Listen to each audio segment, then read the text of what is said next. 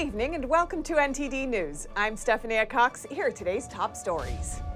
Canadian Prime Minister Justin Trudeau invokes emergency powers to deal with the Freedom Convoy.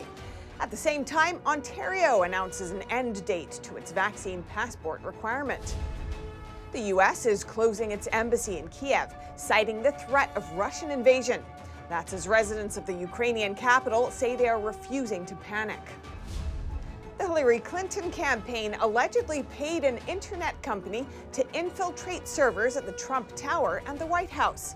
This is according to a new court filing by U.S. Special Prosecutor John Durham's office. A 35-year-old woman stabbed to death in her own apartment in New York City's Chinatown. The suspected murderer walked behind her all the way to her apartment and then made his way inside.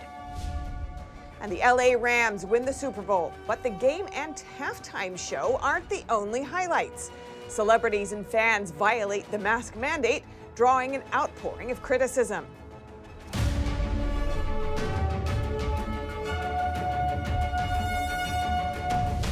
Canadian Prime Minister Justin Trudeau today invokes the Emergencies Act to deal with the Freedom Convoy protests.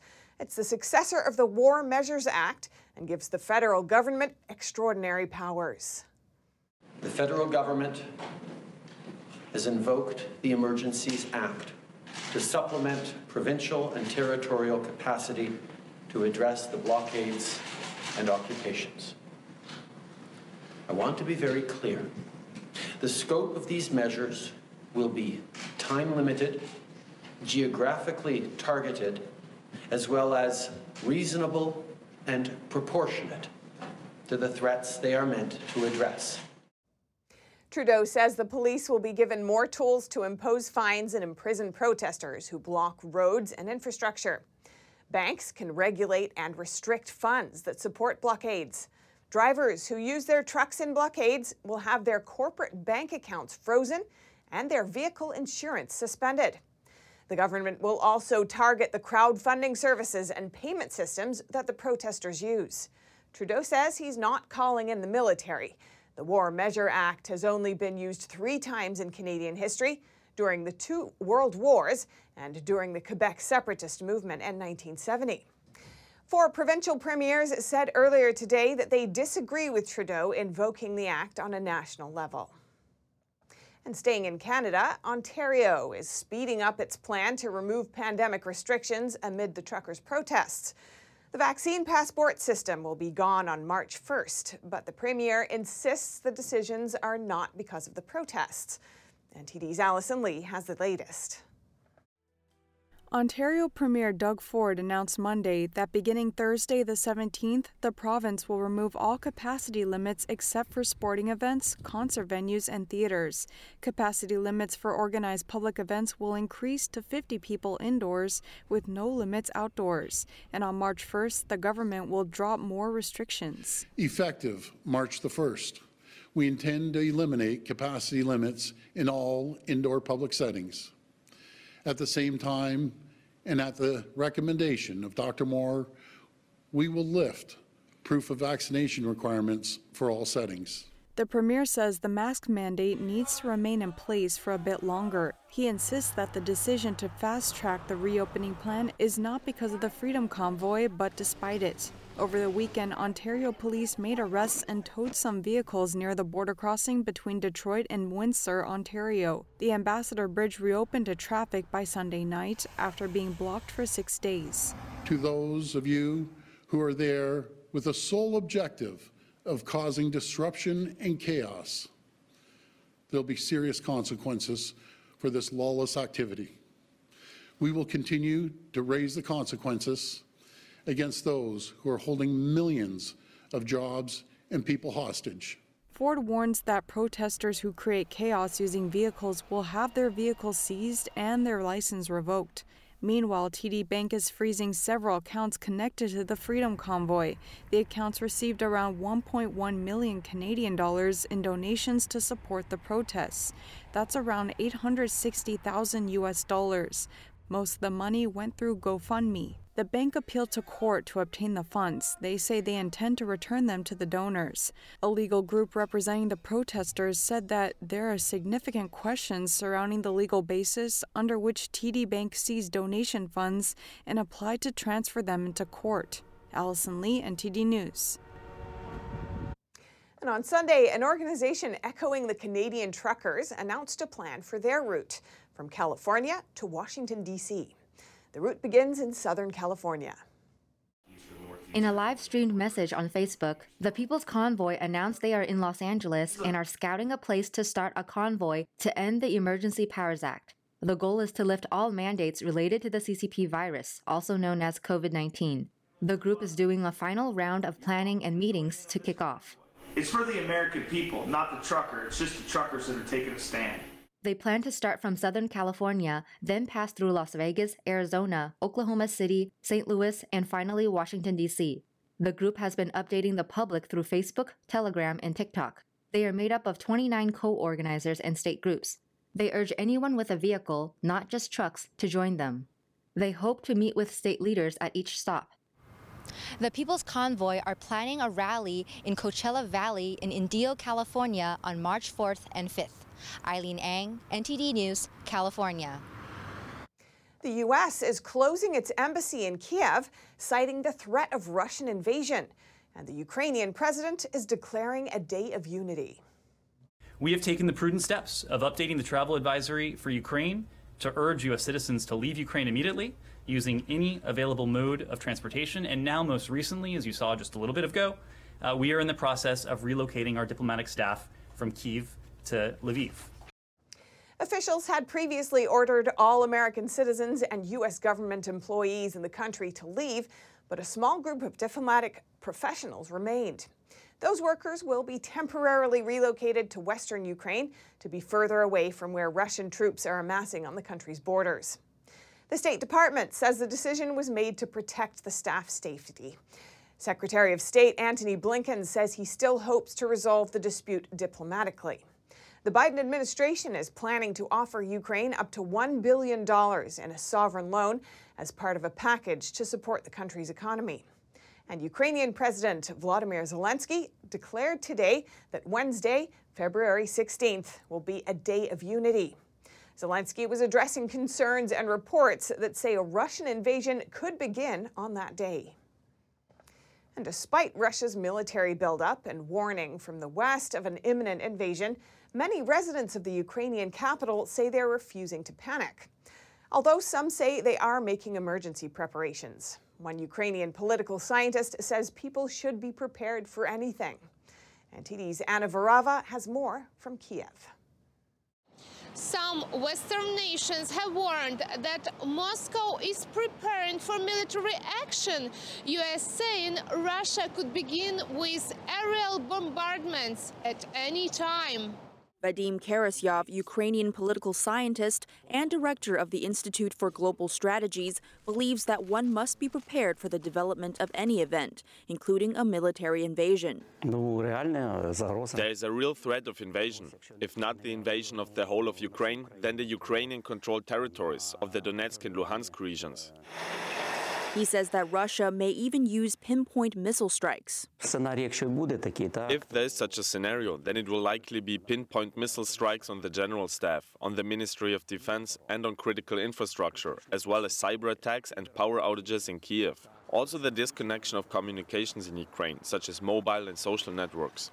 This can create panic and a collapse in the markets, the foreign exchange market. We see that today the Ukrainian currency is already going down. There will not be massive attacks such as those during the Second World War in the style of total war. At the same time, the U.S. is promising to provide macro-financial assistance to Ukraine. That's according to Ukrainian Minister of Foreign Affairs Dmytro Kuleba after negotiations with U.S. Secretary of State Antony Blinken. Also, finance ministers of G7 countries on Monday said they were ready to impose tough sanctions on the Russian Federation in the event of a full-scale invasion of Ukraine. Meanwhile, Ukrainians are reacting differently to the possibility of Russian aggression. I don't think about it at all. Let them figure it out on their own. It's their business. There is no need to panic. You need to remain calm. We have military members who have been standing on the border for years. I don't want to believe it, but we must be prepared for anything. You can't rule out anything, because we're dealing with a psychopath first and foremost. This is a person generally devoid of empathy. You can even see it in his facial expressions. And of course, Putin can go for anything. Ukrainians are already tired of being afraid. There is no panic. There is a healthy, pragmatic calmness. People buy some necessary supplies, necessary medicines, go to physical training and so on. And this is good. Because for the aggressor, the most important thing is to trigger panic. I don't think there will be an invasion. This is all just to make us afraid through provocation. We are laborers' people, the same Slavic brothers. What kind of war? There is enough war in this country. The invasion has already happened. Will Kiev be bombed? I think not, because they do not have such forces, or I think, intentions. I'm very worried. I'm worried about the children, but I hope that everything will be fine. We are getting ready, and just in case, we have collected an emergency kit, but we hope everything will be fine. We hope that the alarm raised by the public will allow us to avoid this difficult situation. Reporting by Anna Varava, NTD News, Kiev. U.S. government funding runs out in just 4 days. The Senate must act, again, to prevent a government shutdown. But one Republican senator is putting this pressing matter on hold in an effort to force the Biden administration to make sure tax dollars don't pay for drug paraphernalia. A few more senators are also taking action. NTD's Melina Weisskopf has more. $30 million. That's how much President Biden set aside from his American Rescue Plan to help stop drug abuse. Last year, we saw a record number of overdose deaths, more than 100,000.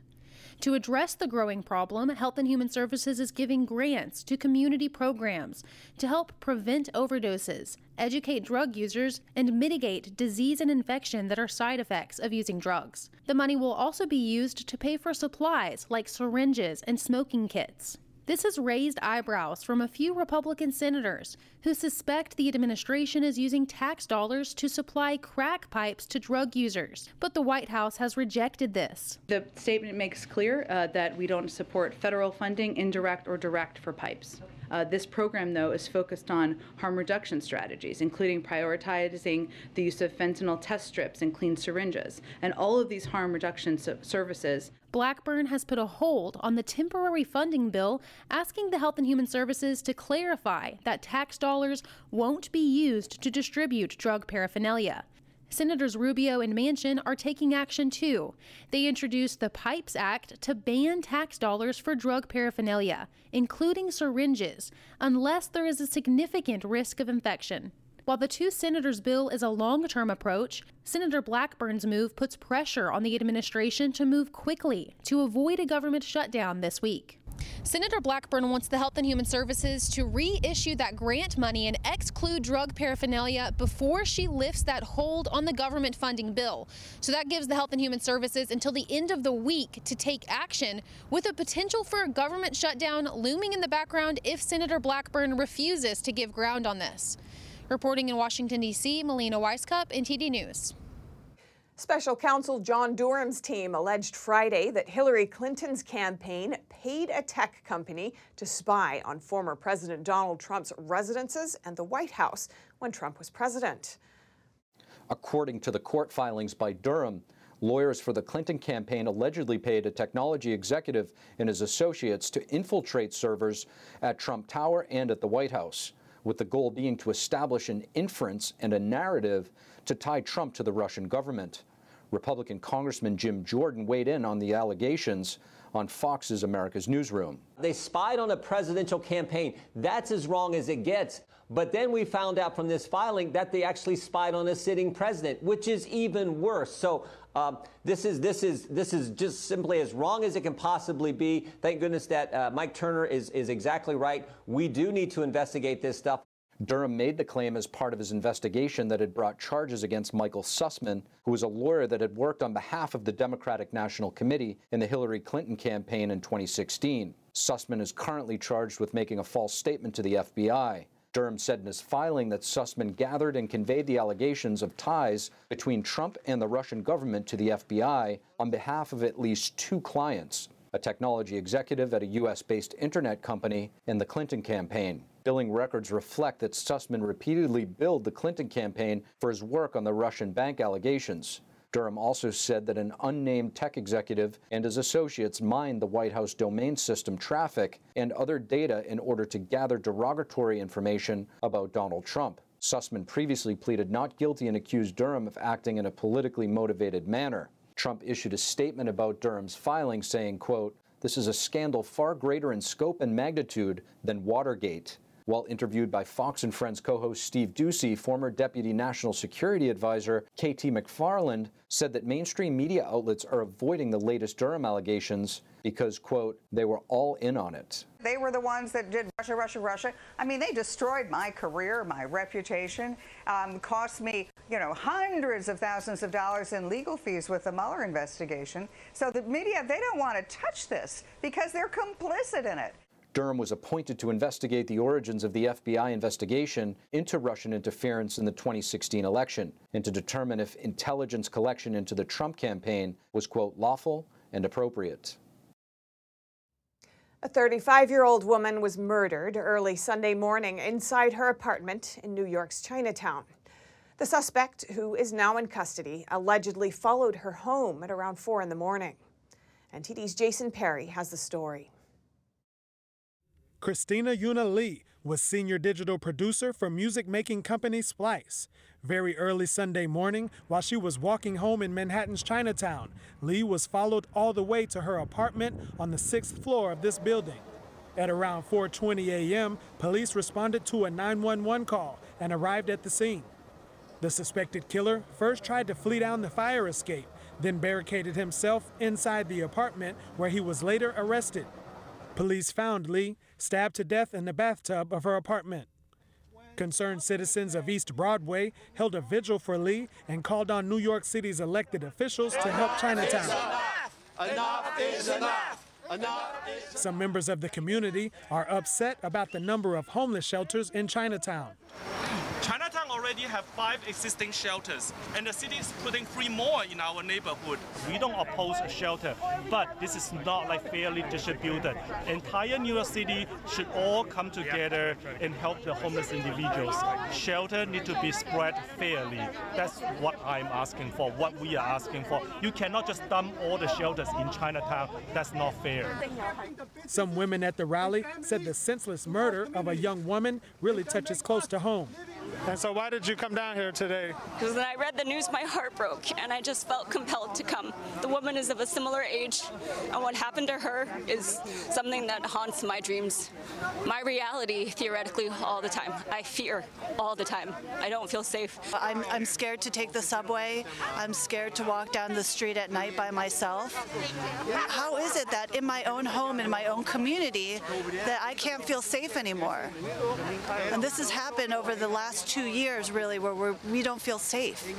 And I think about my daughters, and they're, I'm raising them here, and I'm scared for them and their safety. The suspect, a 25-year-old black male, has now been officially charged with burglary and murder. As you can see, this area is taped off. The victim walked through this doorway here up 6 flights of stairs to her home where she was murdered. NYPD has apprehended the suspect, and the murder is under investigation. Security experts say that if you do have to walk at night, try to walk in groups and stay in well-lit areas. And also be aware of your surroundings. Jason Perry, NTD News, New York. The Super Bowl's given people a lot to talk about, but not all of it's about the game or the halftime show. Many celebrities were seen unmasked at what was supposed to be a masked event.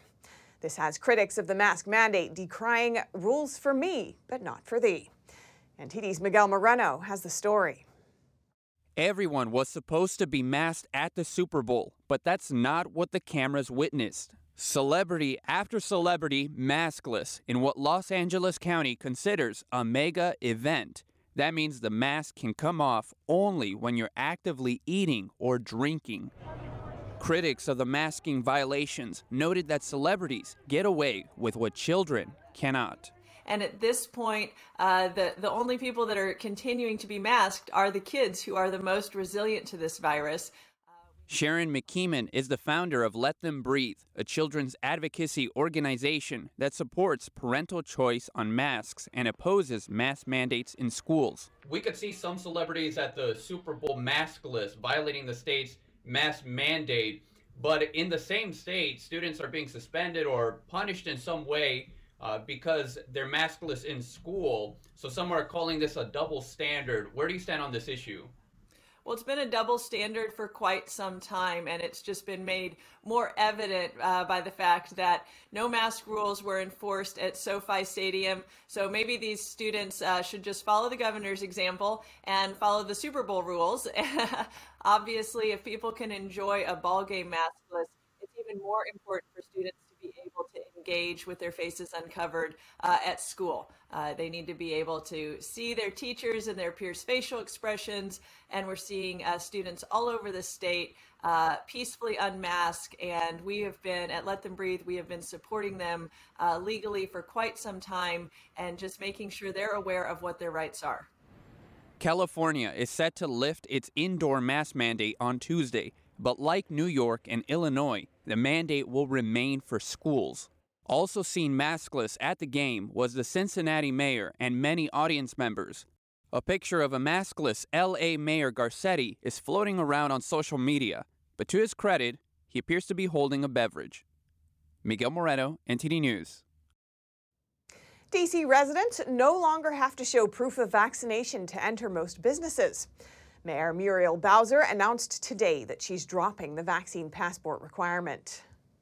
Beginning tomorrow, February 15th, as you know, the limited public health emergency that I put in effect in December expires, as will the requirement for indoor venues to verify that patrons are vaccinated.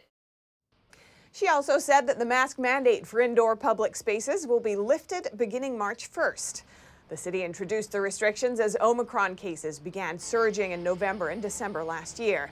Masks will still be required on public transit and in some communal spaces, such as schools and emergency shelters. And up next, the FBI is offering $10,000 for any information that leads to the arrest of a serial bank robber. He's considered armed and dangerous. The Super Bowl champions and the games that paid off, how they'll be paying for this championship for the next 2 years. That and more here on NTD News.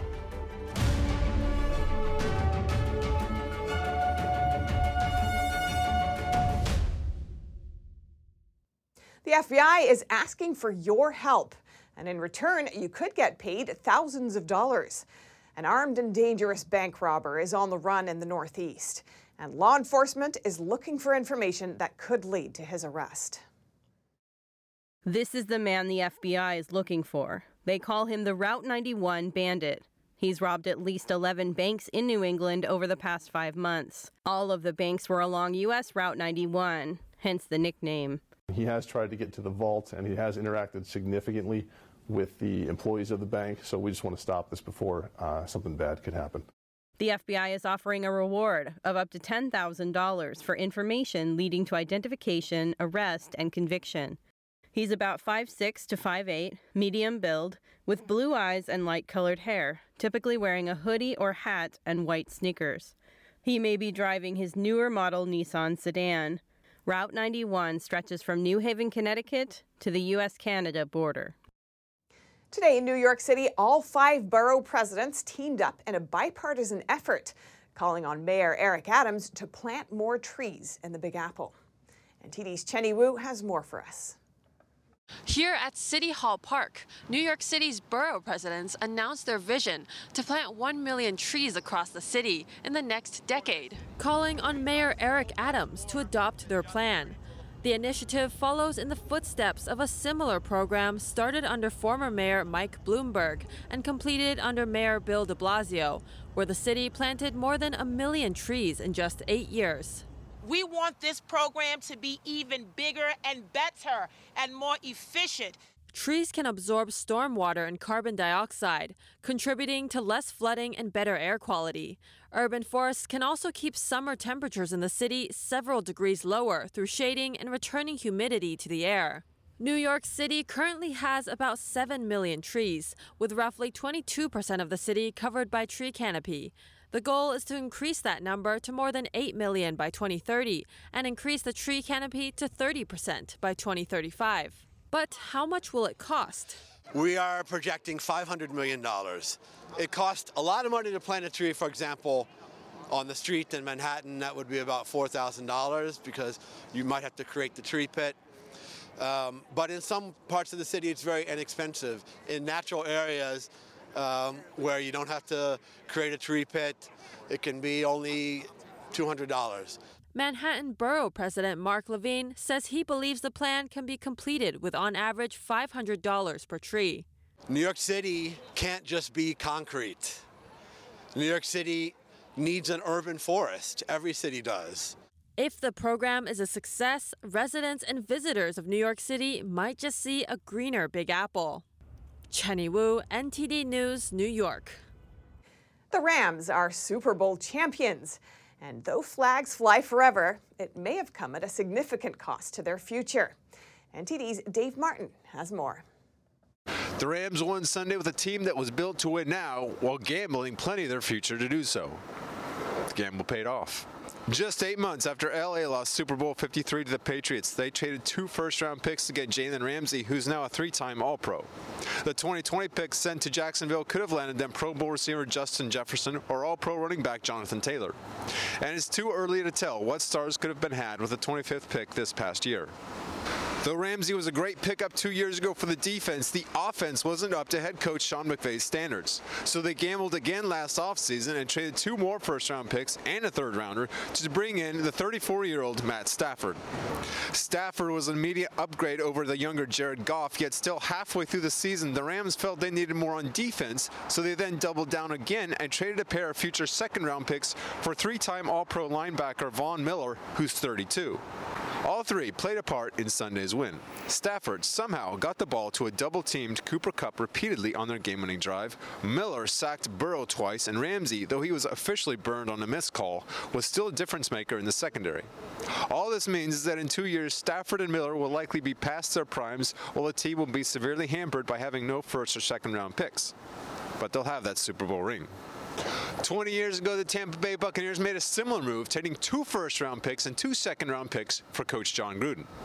They immediately won the Super Bowl, and then 6 years later fired Gruden.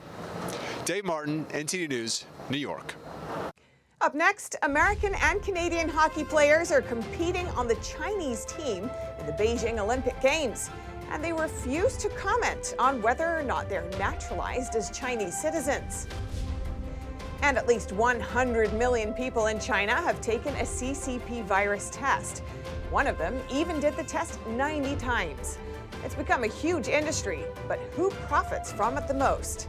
More on that in a moment here on NTD News.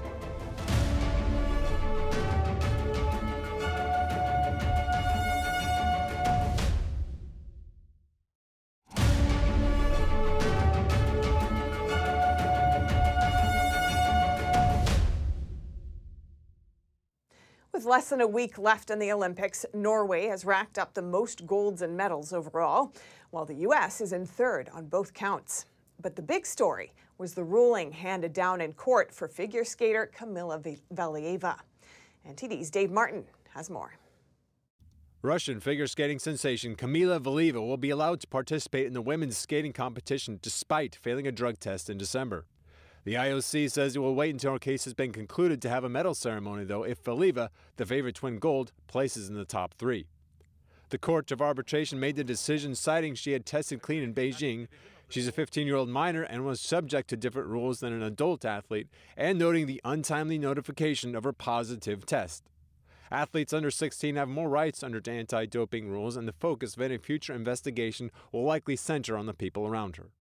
Meanwhile, Team USA Monday picked up a gold and silver women's bobsleigh and a bronze in both figure skating and freestyle skiing. The women's hockey team is now guaranteed either silver or gold after beating Finland 4-1 to advance to the finals to play Canada. This marks the 6th time in 7 Olympics that these 2 powerhouses are playing for gold, with Canada taking 3 of the first 5. Team USA's men's ice hockey team, meanwhile, has advanced to the quarterfinals by sweeping their first 3 games. The team, of course, is playing without any NHL players and with an average age of 25 is the youngest in the field. Dave Martin, NTD News. More than half of China's Olympic hockey players are originally from somewhere else. But some are questioning why the mostly American and Canadian athletes are allowed to compete for Beijing at all. That's as one of them refuses to comment on his citizenship status. NTD's Tiffany Meyer has more on the details. Eileen Gu isn't the only Chinese athlete who has been questioned about her citizenship. China's Olympic men's hockey team is mostly made up of American and Canadian players. They usually play professionally in Russia, though during the Beijing Games they represented China. But the issue of Team China's varied nationalities has raised some questions. That's because the International Olympic Committee dictates that competitors must be citizens of the country they represent, or if an athlete has 2 or more citizenships, they may choose to represent either of them. But there's another component. China does not recognize dual citizenship, meaning anyone who holds Chinese citizenship cannot hold allegiance to any other country. Because of China's rule, many are asking if these athletes gave up their original citizenships to compete for China. According to the Wall Street Journal, none of the bodies directly responsible for Team China's hockey squad, the Chinese Olympic Committee, the International Ice Hockey Federation, or the International Olympic Committee will respond to questions about the team's large foreign contingent. Among China's 25-man roster, the most famous name is U.S.-born athlete Jake Chilios, son of National Hockey League legend Chris Chilios. Jack Chilios goes by the name Jackie Cagliosi while playing for China. He and several of his teammates still have their American passports. When asked if he had naturalized as a Chinese citizen, he responded saying he's not supposed to comment on that. What's more, the International Ice Hockey Federation rules that before competing for a new country, an athlete who changed citizenship status must participate for at least 2 consecutive hockey seasons and 16 consecutive months in the national competitions of the new country. Due to China's rigid pandemic policies, the team did not spend the 2020-21 or 2021-2022 seasons in China. Instead, they trained and played games in Russia, later flying to Beijing on January 20th to join the Olympic Village ahead of the Games. Beijing says its strict virus testing requirements aim to completely rid China of COVID-19. But is that the only goal? A leaked audio clip reportedly capturing a conversation with a Chinese expert reveals a different take, that Chinese Communist Party leaders are driving it to bring in profit. Mass testing for COVID-19 has become a common practice in China. In just the last week, at least 5 cities in China began new rounds of testing, mandatory for all residents. That's after new CCP virus cases, which caused COVID-19, emerged locally. Even in Beijing's Olympics Village, thousands of athletes have had to take the tests daily or face being blocked from leaving their hotels. The strict testing practice is part of Beijing's zero cases policy, which seeks to completely eradicate all COVID-19 cases in the country. The testing aims to immediately detect any possible appearance of the virus, so it can be halted as soon as possible. But the policy has led to some extreme effects. Media outlets are now racking up reports of citizens who have been tested to the extreme. Reports are calling a ride-hail driver in southern China's Ruili city the country's most tested person. The New York Times reported the man has been tested 90 times within 7 months, equivalent to 3 times a week. As for the most tested child, a baby, just a year and a half old from the same city, has been tested 74 times. But does China have other reasons for the large-scale test mandates? Expert Huang Wangsheng from China may hint at another option in a purported audio clip. Huang is a former scholar at Harvard University, specializing in politics and sociology. The voice in the following recording is said to be Huang's. The off-the-record conversation was captured and put online. In the clip, the voice says one of the major motives behind China's zero-COVID policy is profit, going on to say that a single company has earned $100 billion from the mass testing alone. It's later explained that many of the Chinese Communist Party's top officials and their business representatives are involved in the medical field. including both the virus testing industry and the vaccine development industry. But that's not all. Our country's leaders, business representatives, and their family members are involved in the mass testing business. As long as there are 1 or 2 cases, all residents in the entire region will be tested. What they want is the purchase amount of the testing kit, and this makes a profit. The recording adds that the concentration of power has led to a major problem. China's medical resources are mainly concentrated in large hospitals, meaning those facilities quickly become overburdened amid the pandemic. The other member of the conversation chimed in at this point, saying this problem is getting huge and that health problems have become political problems.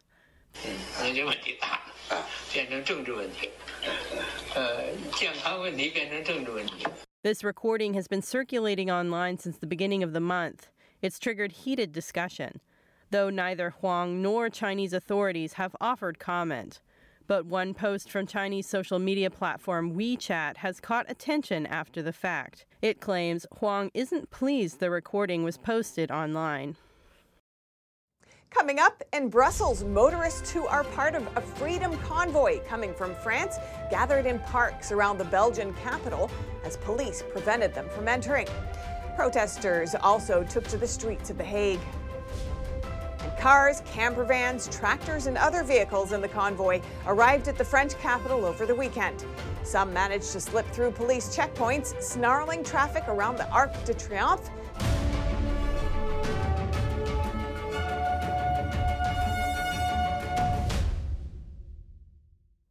There was a heavy police presence around the EU headquarters in Brussels today as the Freedom Convoy, which set off last Wednesday from southern France, made its way into the city. Authorities feared a repeat of the disruption that happened in Paris over the weekend. The police reported that hundreds of vehicles gathered in car parks dotted around the city from early in the morning. And TD's Coast Jimenez has more on this. Hundreds of vehicles were heading into Brussels on Monday as part of the Freedom Convoy, a protest against mandatory vaccinations and pandemic restrictions.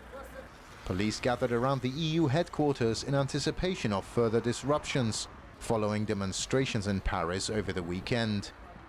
Many vehicles coming from France spent the night on the outskirts of La Louvière in southern Belgium. Belgian supporters provided food and supplies. We don't know each other at all, but we planned together on social media. And we said to ourselves, we have to do something to welcome them, to thank them for their bravery and their movement, which is really magical and I think historic. A group known as Netherlands Resist organized a march through The Hague on Saturday and Sunday to show solidarity with the Freedom Convoy. This protester said they are living in a police state now, and that is not a good life. We want to move freely, and that's why we're here, for us and for our children and our grandchildren. Protesters gathered in Malieveld Park before marching to the Dutch Parliament. Police officers were present after truckers blocked roads on Saturday. Coast Jimenez, NTD News. French protesters in cars, camper vans, tractors, and other vehicles attempted to enter Paris this weekend. But thousands of police officers stood in the way of the Freedom Convoy, which was inspired by the Canadian trucker protests. Some vehicles managed to breach police defenses and drove into central Paris, snarling traffic. Protesters denounced COVID restrictions and declining standards of living. And police used tear gas on some protesters. And TD's David Vives has more from Paris. Inspired by lorry demonstrations in Canada, French motorists descended on Paris this weekend. Protesters in cars, camper vans, tractors and other vehicles drove from the south of France without much hope to get into the French capital. The Freedom Convoy was met with thousands of police, armored personal carriers and water cannon trucks. I think we'll be forced to turn back and leave. This protester says she came to protest against the dictatorship. Honestly, we're fed up. It's been 2 years and we know we're fed up. The people are suffering and we don't understand anything. There are laws, but we don't understand them. There's no more freedom, no more freedom. Whatever you think about it, we can't do what we want to do. We can't go where we want to go. You need to ask for permission. People not only protested against COVID restrictions, but also the increase of prices, including petrol, which has set a new record over the last weeks. Inside the capital, some demonstrators were getting prepared to welcome the convoy. According to lawyer Fabrice Devisio, the COVID measures taken by the government show signs of a totalitarian regime. About this freedom convoy, I think there's a little risk. I understand all this anger that arises in society and people being fed up against price hikes. I respect that. But this has always existed. Today we have a problem. Today we have a big issue. This is this vaccine pass, because this will make our civilization change forever. This is our number one issue. Police blocked about 500 vehicles from entering the city, but some managed to get through checkpoints in central Paris, snarling traffic around the Arc de Triomphe monument. Motorists waved French flags and honked in defiance of a police order not to enter the city. Meanwhile, up to 3,000 people, including some yellow vest protesters, marched in a separate authorized demonstration in Paris against COVID restrictions. Police threw tear gas grenades to disperse protesters. Tensions between police and demonstrators seem to reach new height, according to testimony shared on social media. In Paris, a policeman drew his gun and aimed it at the driver of a car because they refused to stop. In another video, we see an officer snapping a French flag away from a protester. These scenes went viral on social media, and maybe that's what will be remembered of the day when the Freedom Convoy almost made it to the French capital. David Dives, NTD News, Paris. If you live in a large city, you may have gotten ads for fast grocery delivery services such as Getir and Gorillas. These companies have brick-and-mortar distribution centers but don't offer in-store shopping. Instead, they only fulfill online deliveries. While this is a relatively new kind of business model, these so-called dark stores are now available in dozens of countries. A Dutch freeze on dark stores is being watched closely in Europe, just as fast grocery delivery services try to scale up to meet demand. At issue are complaints of disruption and nuisance. Lucy Fielder has more. Venture capitalists have invested billions of dollars in fast grocery delivery services such as Turkey's Getir and Germany's Gorillas and Flink, in a race to meet soaring demand after lockdowns. Now Amsterdam and Rotterdam have slapped a one-year freeze on new so-called dark stores, and other cities could follow. At issue are the hundreds of small distribution hubs for on-demand groceries, where workers zip in and out on scooters, prompting complaints of disruption and nuisance, complicating the loss-making company's efforts to scale up and become profitable, like Getir, founded in Istanbul in 2015, which raised more than $1.1 billion in capital last year. General Manager for Europe, Berke Jager, said the company had created 1,500 Dutch jobs so far. If a freeze to be continued for a whole year and so on, obviously it's a young industry that's growing. It will affect our ability to serve our customers in the best way. And we also create a lot of jobs in the neighborhood at local level that will obviously affect that industry's growth with employment creation too. Other cities could imitate the freeze on dark stores, in the sort of challenge Uber and Airbnb have faced in Europe. Amsterdam's deputy mayor, Marieke van Doornink. We also took the comparison with Airbnb, and we noticed as a city government we were quite late in our response, and the nuisance in the neighborhoods and the annoyance was already so big that we didn't have lots of instruments to actually do something about it.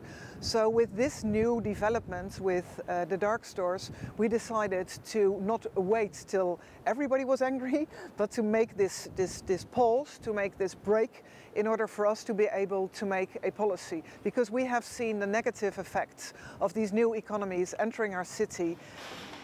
Complaints include restocking and delivery going on 24 hours a day, as well as traffic hazards from racing scooters. The three largest fast grocery companies in Amsterdam, Flink, Gorillas and Getir, all pointed to customer satisfaction with their services. They say they want to work with city officials to resolve the problems. Solutions that may hurt already thin margins would be operating during restricted hours or making extra space for couriers and their vehicles inside the tiny stores. The one-year freeze, coming just after the companies received huge amounts of capital, could torpedo their efforts to grab market share. Coming up, we travel to Venice to see a selection of decadent and imaginative Italian chocolates, including some made with edible gold leaf. And an adorable pair of penguins will soon star in a children's book. That's after a viral video showed them exploring the empty halls of an aquarium during the pandemic lockdowns. Find out more in just a moment here on NTD News.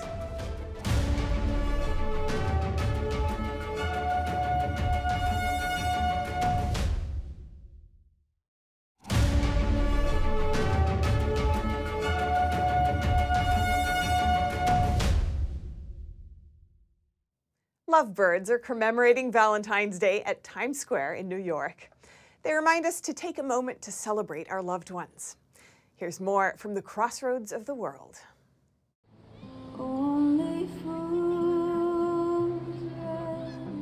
Monica and Moses were visiting from San Antonio. They got married at Times Square on Valentine's Day. They say they like the place, but that's not the only reason they chose it. We know that we are honoring her right now. We're honoring her. She's not able to do it. She's no longer with us, and so we lost her in August, and so we really wanted this to be about her too. Their daughter took her life in August. Monica says this is a bittersweet day for her. New York City saw temperatures below freezing. How does that make for an outdoor wedding? He's shaking right now. Yeah, I'm just trying to... But we actually want to get married in the cold. We did, and so this was kind of like the snow yesterday was awesome. The wedding took place near Bloom, a new art installation in Times Square. Every year around Valentine's Day, artists design a new heart, and this year it's Bloom. We thought about maybe creating something that looks like a cloud from walking far away into the sculpture. But once you're inside, we wanted to encourage people to look up. Bloom was unveiled on February 9th and will be in Times Square through March 9th. Chocolates are a traditional Valentine's Day gift, but nothing can beat chocolates decorated with gold leaves for that special someone. That's what we see in one of the most romantic cities in the world, Venice, Italy's home of love. NTD's Neil Woodrow has the story. Few places in the world are as romantic a Valentine's Day location as Venice, a labyrinth of waterways and streets in which to lose yourself, gondolas that silently glide you through the water. But what would Valentine's Day be without posh chocolate? And there is plenty to choose from. The owner of this shop says chocolate is in everyone's imagination. It is exciting. It is satisfying in all senses, and for Valentine's Day, there is nothing better than a box of chocolates, or something that can fill your heart and soul. The most sought-after and precious gifts she sells are the gold leaf creations. In the days leading up to Valentine's Day, the pastry chef gently places gold leaves in heart-shaped molds, pours chocolate over them and then chills them to make the little chocolate box. Venice is the home to what is the last Battioro in Italy, where they create gold leaf for artistic, cosmetic and culinary uses. It is hard work to obtain a suitable gold leaf. It is necessary to incessantly beat a small gold ingot between 50 minutes to 2 hours with a small hammer. The chocolate boxes they create can then be filled. We can fill with anything, from our pralines that we make all year round. But in this period they are obviously heart-shaped, with different types of ganache. Or with gifts that customers bring us, like a ticket to a concert, or a pair of earrings, or a jewel. This tourist is very happy to be here with his partner. It was fun. It was really fun. It was really romantic and just brilliant, because it's the best place for flowers.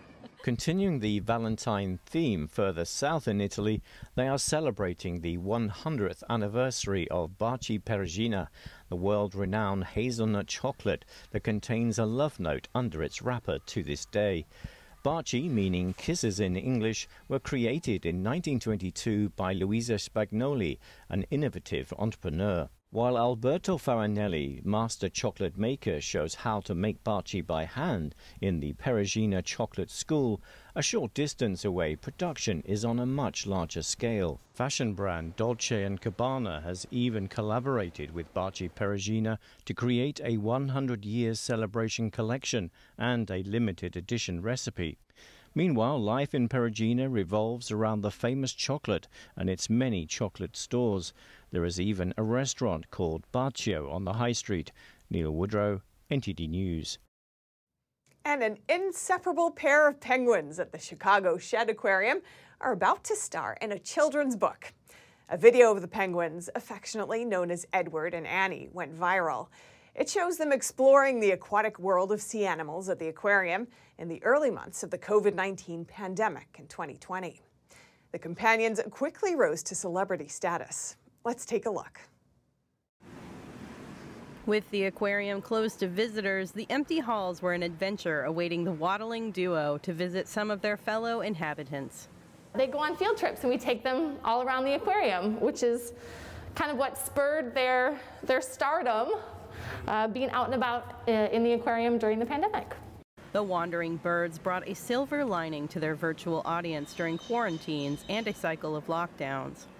Trainers have said that the birds' freedom to roam has been beneficial for their own welfare, too. They have even visited another Chicago celebrity, Sue the Tyrannosaurus Rex skeleton, at the nearby Field Museum.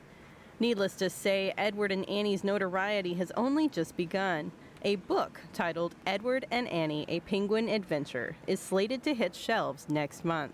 It wasn't on my mind like this should be a children's book, but it brought, I know, so much joy to me personally, to my family, to so many people that I think it made sense to go that direction. The birds will be central characters of the book as it highlights the challenges and fun when embarking on new adventures. The book does talk a little bit about how sometimes new things that are different can be a little scary, but exciting at the same time, and I hope that our readers take that to heart. New things can sometimes be a little scary, but tap into that sense of adventure and give it a try. The book will go on sale March 1st. A portion of proceeds will benefit the penguins at the Shed Aquarium and conservations for penguins in the wild. And that's all for today's news. Thanks for tuning in. I'm Stephanie Cox.